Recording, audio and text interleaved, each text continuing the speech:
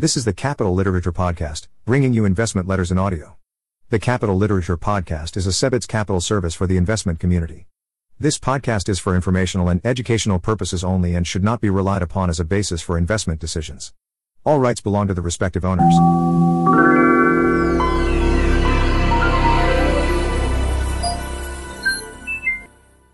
Comus Investment, LLC. Second quarter, 2021.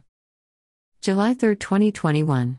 Dear partners, in the second quarter of 2021, our investments experienced a total return of 3.39% before fees and 2.76% after fees, versus 10.79% for the S&P 500 index.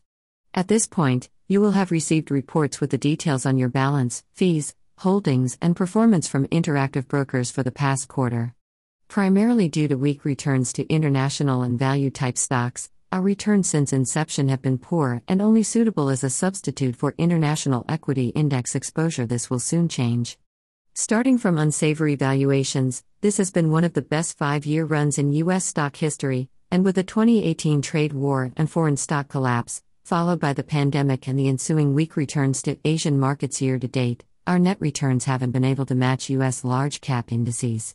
From March 1990 to 2000, the Nasdaq index returned 1,000% total for a 26% annual return and was a primary contributor to U.S. stock returns for the period.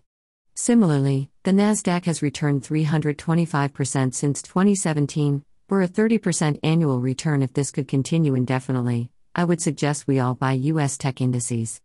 U.S. stocks have continued upwards year to date as the Nasdaq held its 49% COVID gains in 2020, while the rest of the market has recovered.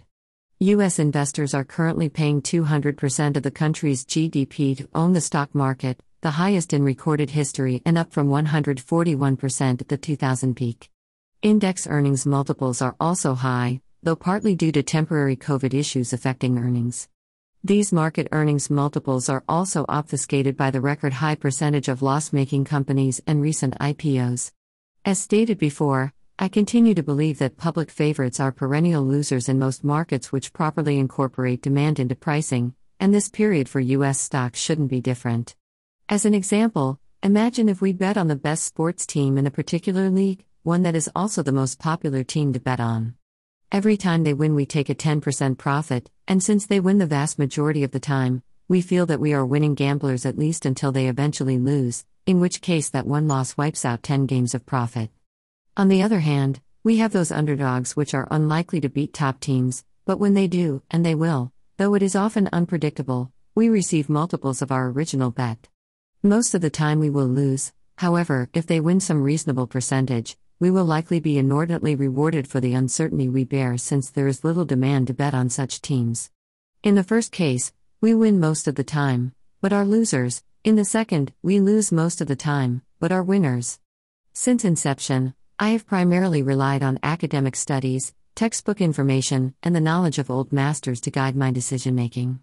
For various reasons, in this field there is a dearth of observation and scientific prowess, and a lean towards qualitative analysis, which I have increasingly begun to eschew.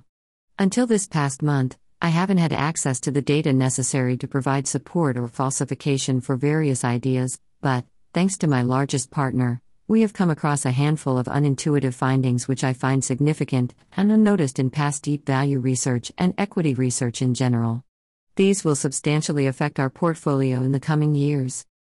As always, feel free to contact me at any time with questions, comments, or concerns. Best. Aaron J. Saunders. Owner and Manager, Comus Investment, LLC.